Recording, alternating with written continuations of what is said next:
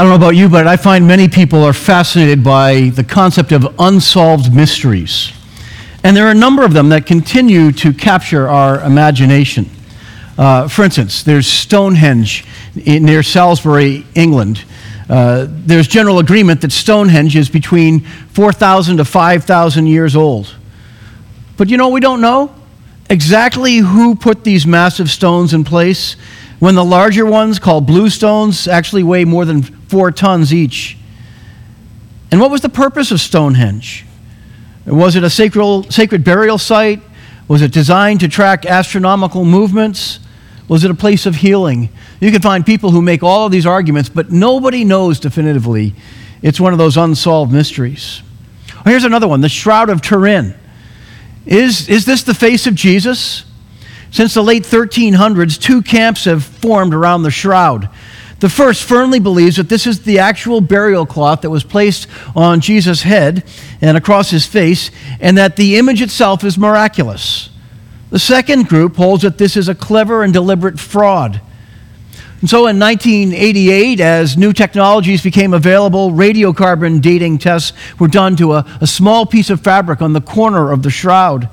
And the end result of that was that the folks who held those tests believe that this is a fraud, that it suggested that the shroud originated somewhere between 1260 and 1390 AD based on the age of the stuff that's embedded in that little piece of fabric. Yet there are other researchers that took a look at other parts of the shroud, and they contest the conclusions from the first experiment, arguing that the piece of fabric that was tested had been contaminated from all the different groups around the years that have tried to handle that thing and tried to figure out what it is. We just don't know. And then there are more modern unsolved mysteries, like whatever happened to D.B. Cooper? You know, D.B. Cooper, the man who in 1971 hijacked a Northwest Airlines flight. He was heading from Portland, Oregon to Seattle, and he jumped out with a parachute and $200,000. Now, here's what happened. Cooper got on the original flight and handed a flight attendant a note claiming that he had a bomb. He demanded $200,000 in U.S. currency, 4 parachutes, and a fuel truck that would be standing by in Seattle. So they landed in Seattle, they fueled up, somebody okayed the allocation of this money, he got a case with $200,000 in it, and the flight was allowed to land, and they let all the passengers go and most of the crew, and there was a pilot and the co-pilot and a couple of crew members that were there. And he gave instructions that the plane was to take off again, heading for Mexico with one stop in Reno, Nevada. Then 2 hours into the flight, all of a sudden Cooper jumped up with the money and a parachute, and he jumped out of the door. He opened the door in mid-flight, and he was never found again. Although an 8-year-old boy uncovered some of the money that had serial numbers that matched the ransom money in Washington State. The FBI officially closed its case on Cooper in 2016, but it's one of those cases that they say they never really stopped searching for answers. It's an unsolved mystery. Now, I bring up these 3 mysteries because the primary text in the Bible that we're looking at this morning centers on a long-standing mystery that has been revealed by God through the ministry of Jesus. And the Apostle Paul, who's writing this letter to a first-century church, uses that word mystery. And this morning, we're in the 3rd part of this summer series that we're calling Getting Clear on Jesus. And our theme today is no longer a mystery. There are some things in life where it's really, really good to know that something that was a mystery to many people for a long time is no longer a mystery to those who hear the gospel of Jesus Christ. There are 3 mysteries of the gospel that Paul talks about here in these verses that we read just a few moments ago. One of them is the mystery of the ages. The mystery of the ages. In verse 25, Paul says, I have become its servant, meaning the gospel servant, by the commission of God that God gave me to present to you the word of God in its fullness, the mystery that he had kept hidden for the ages and generations, but has now disclosed to the Lord's people. To them, God has chosen to make known among the Gentiles the glorious riches of this mystery, which is Christ in you, the hope of glory. The Apostle Paul introduces the mystery that God had kept hidden for the ages here in these 3 verses. The Greek word that's used here for mystery is the word mysterion. So we actually get our word from this language, and it referred to concepts that had been hidden in the past, but that are now being unveiled little by little. That's exactly what Paul means by this term here. It's not an unsolved mystery. It's a mystery that was hidden for a long time, but now it is an open secret. It's an unveiled mystery. And he had been commissioned, along with the other apostles, to present news that had been hidden from the world until the arrival and ministry of Jesus Christ. So what was this mystery? This mystery is something that could only be revealed after the cross. This mystery concerned God's plan for dealing with human sinfulness. The mystery was no little thing. It involved God's outrageous plan to bring people from every nation and tribe into one kingdom, his kingdom forever. The mystery is God's outrageous plan of grace for the nations. Now, the central feature of this mystery is stated by Paul within these verses. He describes it as Christ in you, the hope of glory. This is the central mystery of everything that God has been doing. This mystery of Christ is applied in three ways. First, the mystery is for the church. Christ is given to a community of believers. And so we know some of this presence of Christ through us as a group as we gather, along with all kinds of church groups wherever they meet all across the world, whether they meet in buildings or out in nature under a tree, or whether they are part of the persecuted minority in some third world country or with a controlling government that doesn't allow people to meet openly and celebrate Christ. Everywhere that happens, they are celebrating this same open secret, this mystery revealed. Second, the mystery is given to individual Christians, that Christ is in you. If you have faith in Christ, if you are alive to Jesus Christ and you have invited him to take leadership in your life, Christ dwells in you as an individual. And so you can be separated for a time from the rest of the church, and nonetheless this same truth holds dear and sustains you in very difficult times. And third, now Paul also tells us that this mystery also includes Gentiles, which was a new revelation for that time in the first century, something that Old Testament Jewish people never in a million years would have imagined, that they would be sharing this kind of oneness with the same Lord, the same Savior, the same grace with people from all of the other nations. It's a marvelous thing that God has done. This message was an encouragement to the Christians in Colossae. Now think back, those of you who've been with us for the last few weeks. Paul was writing to encourage the church in Colossae with the knowledge that they didn't need this so-called higher knowledge of the Gnostic teachers, because the greatest mystery of the ages has already been revealed to the church. Why be distracted by the promise of some new secret when the secret of the ages has been revealed to the community of faith? He is saying you are in a privileged position already. Paul was also writing to teach them about this concept that we call the indwelling of Christ. Indeed, Paul himself had been encouraged by the presence of Christ while he was in prison for preaching the gospel. This letter to the Colossian church is considered to be one of those prison letters that Paul wrote. And it was the presence of Christ with Paul and in his life that kept him going during this time. And so he even references that here in this text, that he's been kept from them. They don't even know him. He's never met the people in this church. And yet he says he's contending for them. He's praying for them. He's laboring for them. He's putting his best arguments forward, trusting that God will do what Paul can't do from that distance. And Paul was also delivering a gospel of inclusion among the nations. How is this a gospel of inclusion? Well, in the past, only Jewish people had heard directly from God. And now through the reconciling work of Jesus, a way of grace had been put into effect for the people from every nation around the world. And the gospel movement was spreading. Jews and non-Jews were experiencing equal access to God, equal access to his grace, equal access to all of the hope that we have because of the risen Jesus. Question: have you experienced Jesus Christ in this way? Do you know with confidence that Christ lives in you? If that's only a theoretical concept that you're even having a hard time getting a hold of, I want you to know that a little bit later in this service, I'm going to describe how it is that you can access that. And think about that in the next few minutes, that this is a mystery that God wants to unveil even to some people here who haven't yet taken part of that. Here's the second mystery that Paul describes. The first is the mystery of the ages, Christ in you, the hope of glory. Here's the second. And I'm not sure we're all ready for this. The mystery of suffering. Now, there's a happy concept to talk about in church on Sunday morning, isn't it? But it's an important concept. The mystery of suffering is really, really important to the way that God has broken through strongholds that tend to hold people back, that tend to hold the gospel back. So verse 24 actually starts this portion. We're going back a verse. Here Paul says, "Now I rejoice in what I am suffering for you." We don't often think about that concept, rejoicing in suffering. He says, "I rejoice in what I am suffering for you, and I fill up my flesh in what is still lacking in regard to Christ's afflictions.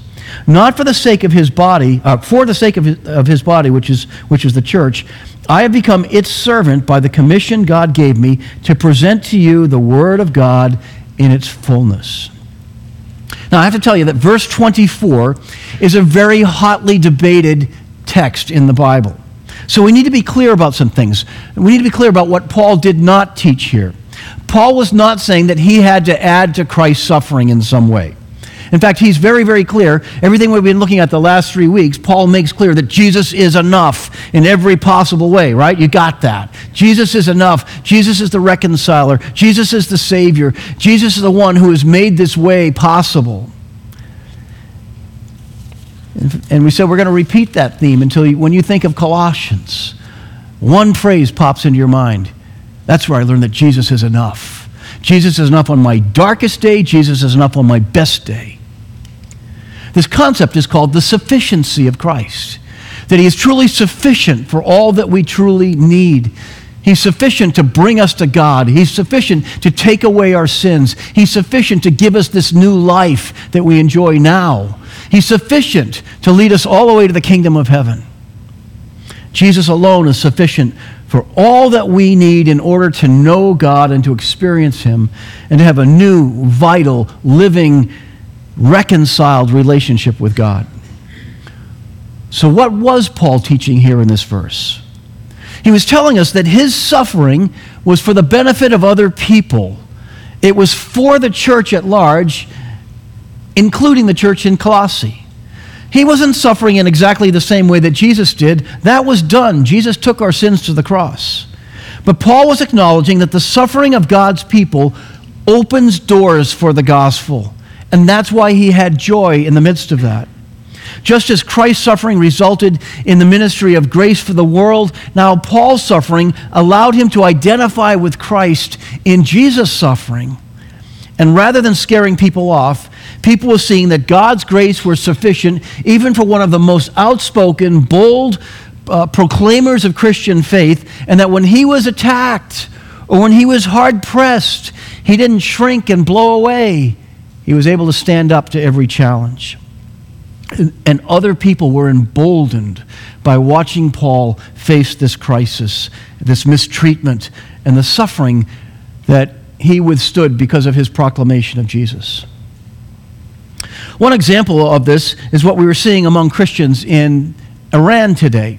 You don't read about it in our regular newspapers and such, but a recent newsletter from the Gospel Coalition reports that the country where the Christian faith is spreading fastest today, believe it or not, is Iran. Iran! Here's a photo from the Gospel Coalition that they recently published showing a river baptism in Iran. All these people are dressed in white and they're lining up in that river to be baptized. And they know that simply by doing this, somebody's recording their names. And things could get very difficult for them. But rather than having oppression or suffering turn people off, it is authenticating the gospel among Iranians who are seeking God's grace. And this isn't all being led by Western Christians going over there. That's almost impossible to do in that nation today. It's being led by Iranian Christians who are witnessing to their own culture, who are withstanding some of the persecution that comes and coming back to tell more people about the grace of Jesus.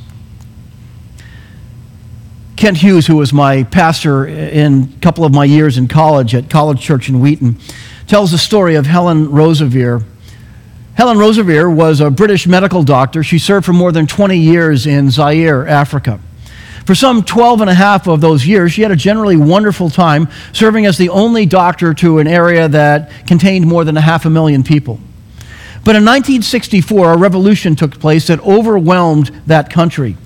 And she and her co-workers were thrown into 5.5 months of almost unbelievable, unbearable brutality and torture.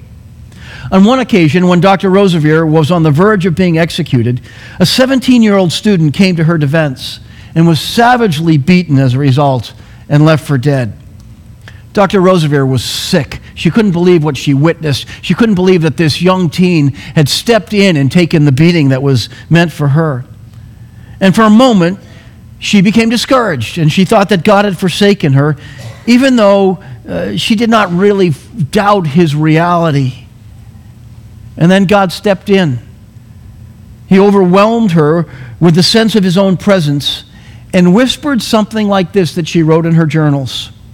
20 years ago, you asked me for the privilege of being a missionary, the privilege of being identified with me. These are not your sufferings. They are my sufferings. And that whisper from God, that he knew what she was going through, that he was allowing her to identify fully in his sufferings in that moment, hit her like a ton of bricks. As the force of that hit home, she was overcome with this great sense of privilege. Helen Roseveare's sense of identification with Christ, of union with him, was elevated by her suffering, and she rejoiced. Paul likewise rejoiced in the sublime oneness that he sensed as Christ participated with him in his sufferings. Friends, I have news for you. I don't believe that God brings bad things into our lives, but I also don't believe that God exempts us from things that are normal to life or normal to the times in which we live. Please do not believe anybody who tells you that if you receive Jesus, everything's going to be easy from here on out. It just doesn't work that way. It didn't work that way with the apostles. It didn't work that way all through the New Testament. It didn't work that way in the early years of Christian growth. But one thing happened, that God supernaturally met people in the midst of all those difficult situations, and he still does that today. And when the same people stand up and say, Jesus is enough in the midst of these great difficulties, other people realize this is a faith that is tested, and their testimonies are authenticated by suffering. And so here Paul wants us to know about the mystery of suffering. It is part of the Christian journey. It's part of life. Why would you go through that and take some of that on apart from Jesus? And then here's the third mystery that he talks about. The mystery of becoming complete in Christ. Becoming complete in Christ. Verse 28 picks this up to the end of our section. Here Paul boldly proclaims, he is the one we proclaim, admonishing and teaching everyone with all wisdom so that we may present everyone fully mature in Christ. To this end, I strenuously contend with all the energy Christ so powerfully works in me. I want you to know how hard I am contending for you, and for those in Laodicea, and for all who have not met me personally. My goal is that they may be encouraged in heart and united in love, so that they may have the full riches of complete understanding, in order that they may know the mystery of God. There's that word again, namely Christ, in whom are hidden all the treasures of wisdom and knowledge. I tell you this so that no one may deceive you by fine-sounding arguments. For though I am absent from you in body, I am present with you in spirit, and delight to see how disciplined you are and how firm your faith in Christ is. We've raised this concept week by week. Jesus is enough. And now Paul lays out his ministry goals. There are 4 of them that are contained in here that I could find anyway. The first is to present every Christian as fully mature in Christ. Please know this. God's goal is not for you simply to have an introductory experience with Jesus, to pray the salvation prayer and say, I can check that one off, I got that done, everything's okay. He wants you to become fully mature in Christ, to grow to the point where you are confident, where you are strong. Second goal, to encourage their hearts and to unite the church in love. The more that we are encouraged together and we are united together, that bears witness to the power of God and how He works in our lives together. And the truth is, we need each other and we help each other. So there's a part of our faith that is private and individual. There's a huge part of our faith that cannot be fully understood unless we are together in this movement, bound to each other, sharing life with each other. The third goal is to bring them personally to know the true mystery of God, namely Jesus Christ. I want to say this as simply and as clearly as I possibly can. God wants every single person in this room, no matter your background, no matter what country you came from, no matter what your first language is, no matter how young you are, no matter how old you are, no matter if you've had experience in church for your entire life. God wants you to know Jesus Christ. And if you can't say with confidence that you know Jesus Christ personally, it's a really good thing that you're here today, because this is one of the major goals of Christian faith. And you can know Jesus. There are all kinds of people who tell you can't, that he's a voice from the past, that this is just a concept. But He is alive. That's the point of the resurrection. That's why we celebrate on Easter Sunday. And the reality of the resurrection has ongoing ramifications for you and me. We serve a living Lord who loves you, who wants to know you, who wants you to know Him and to enjoy Him.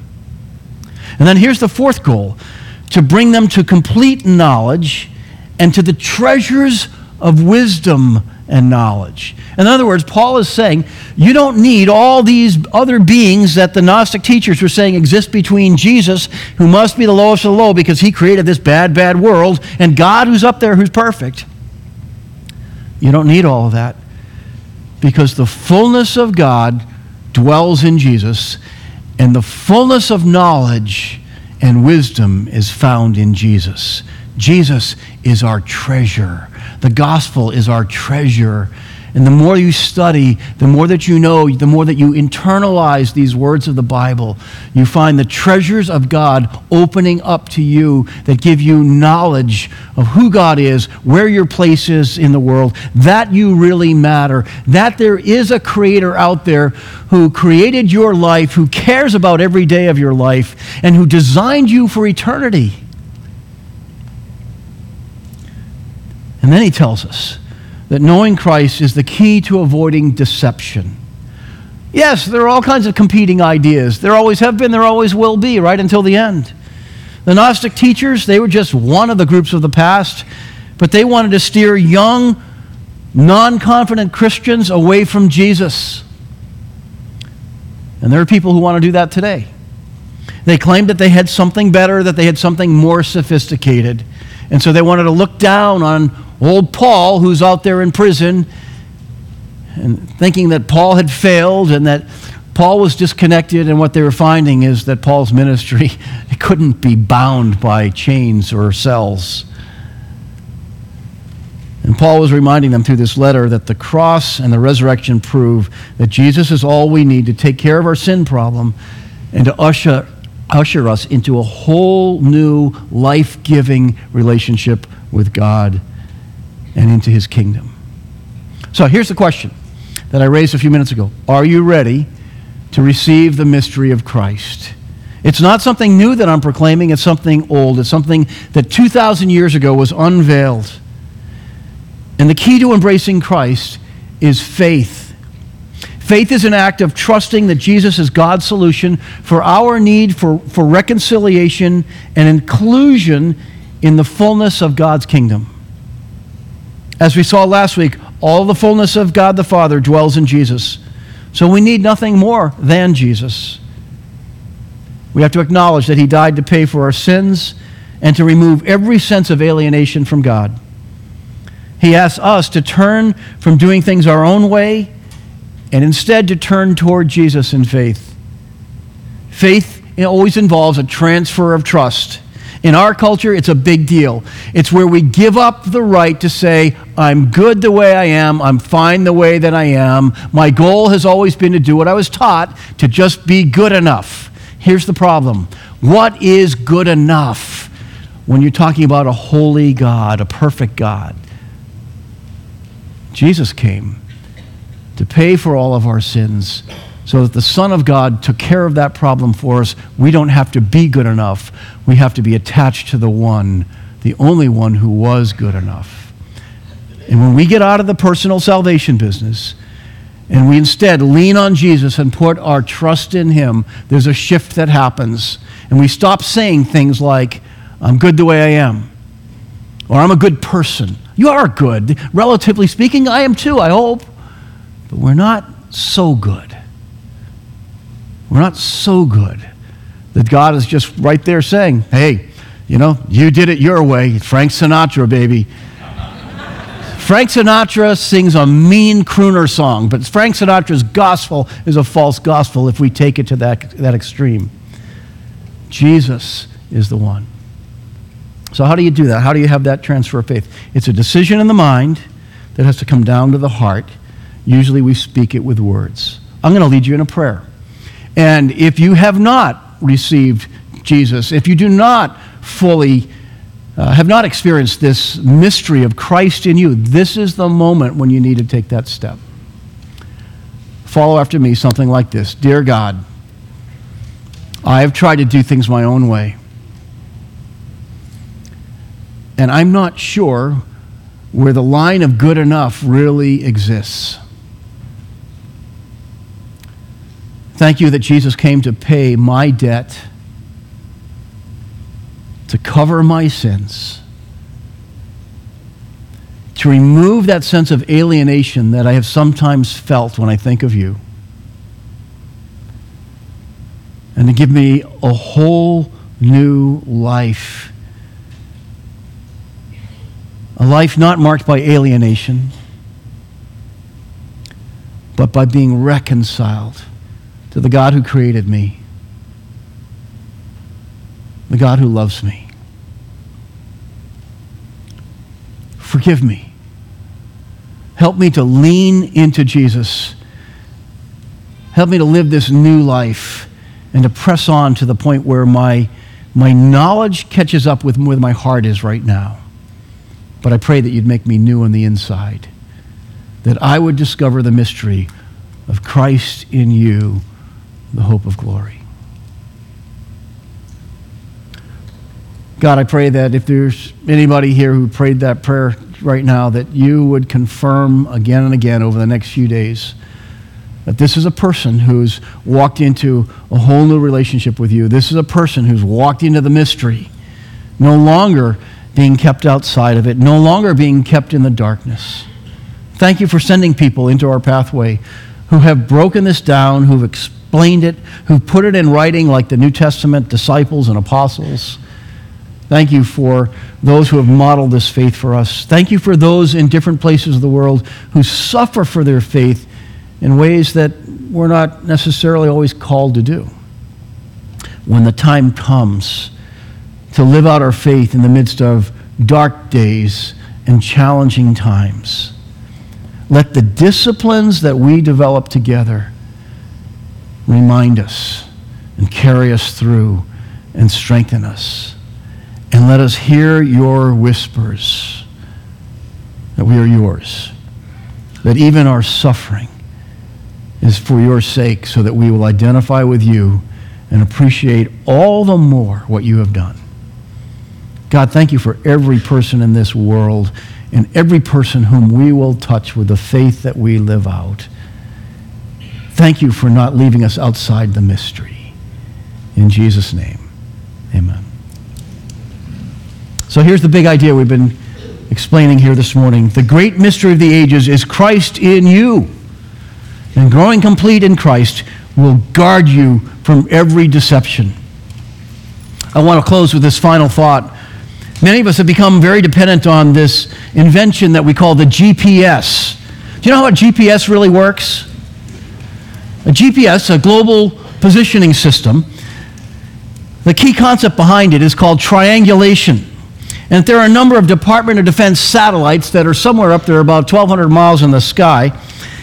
And these satellites send signals back and forth to Earth, and our GPS needs to pick up signals from at least 3 or 4 of those satellites in order to send a signal down that tells us where we are so that this information comes right to us. It takes a few seconds, and it calculates, in this triangulation process, it calculates the signals that arrive so that based on that information, that satellite or that group of satellites through the GPS can target where you are to within about 50 feet, and they're getting closer than that. It didn't take some people very long to realize that there are other useful applications of this, so much so that the military puts little trackers in every article of supplies and resources for the troops overseas, so that at any given time the military can know exactly where that container of supplies is. Those shipments are never lost, and their location is always known. So here's the point. When you put your faith in Jesus and you enter a new or renewed relationship with God based on Jesus, He places His own spiritual kind of GPS inside of you. You are never lost. You are never alone. You are never at a point where He can't find you. You are never so deep in trouble that He can't rescue you. And here Paul is telling us that GPS unit is Christ in you, the hope of glory. Your direct link to God.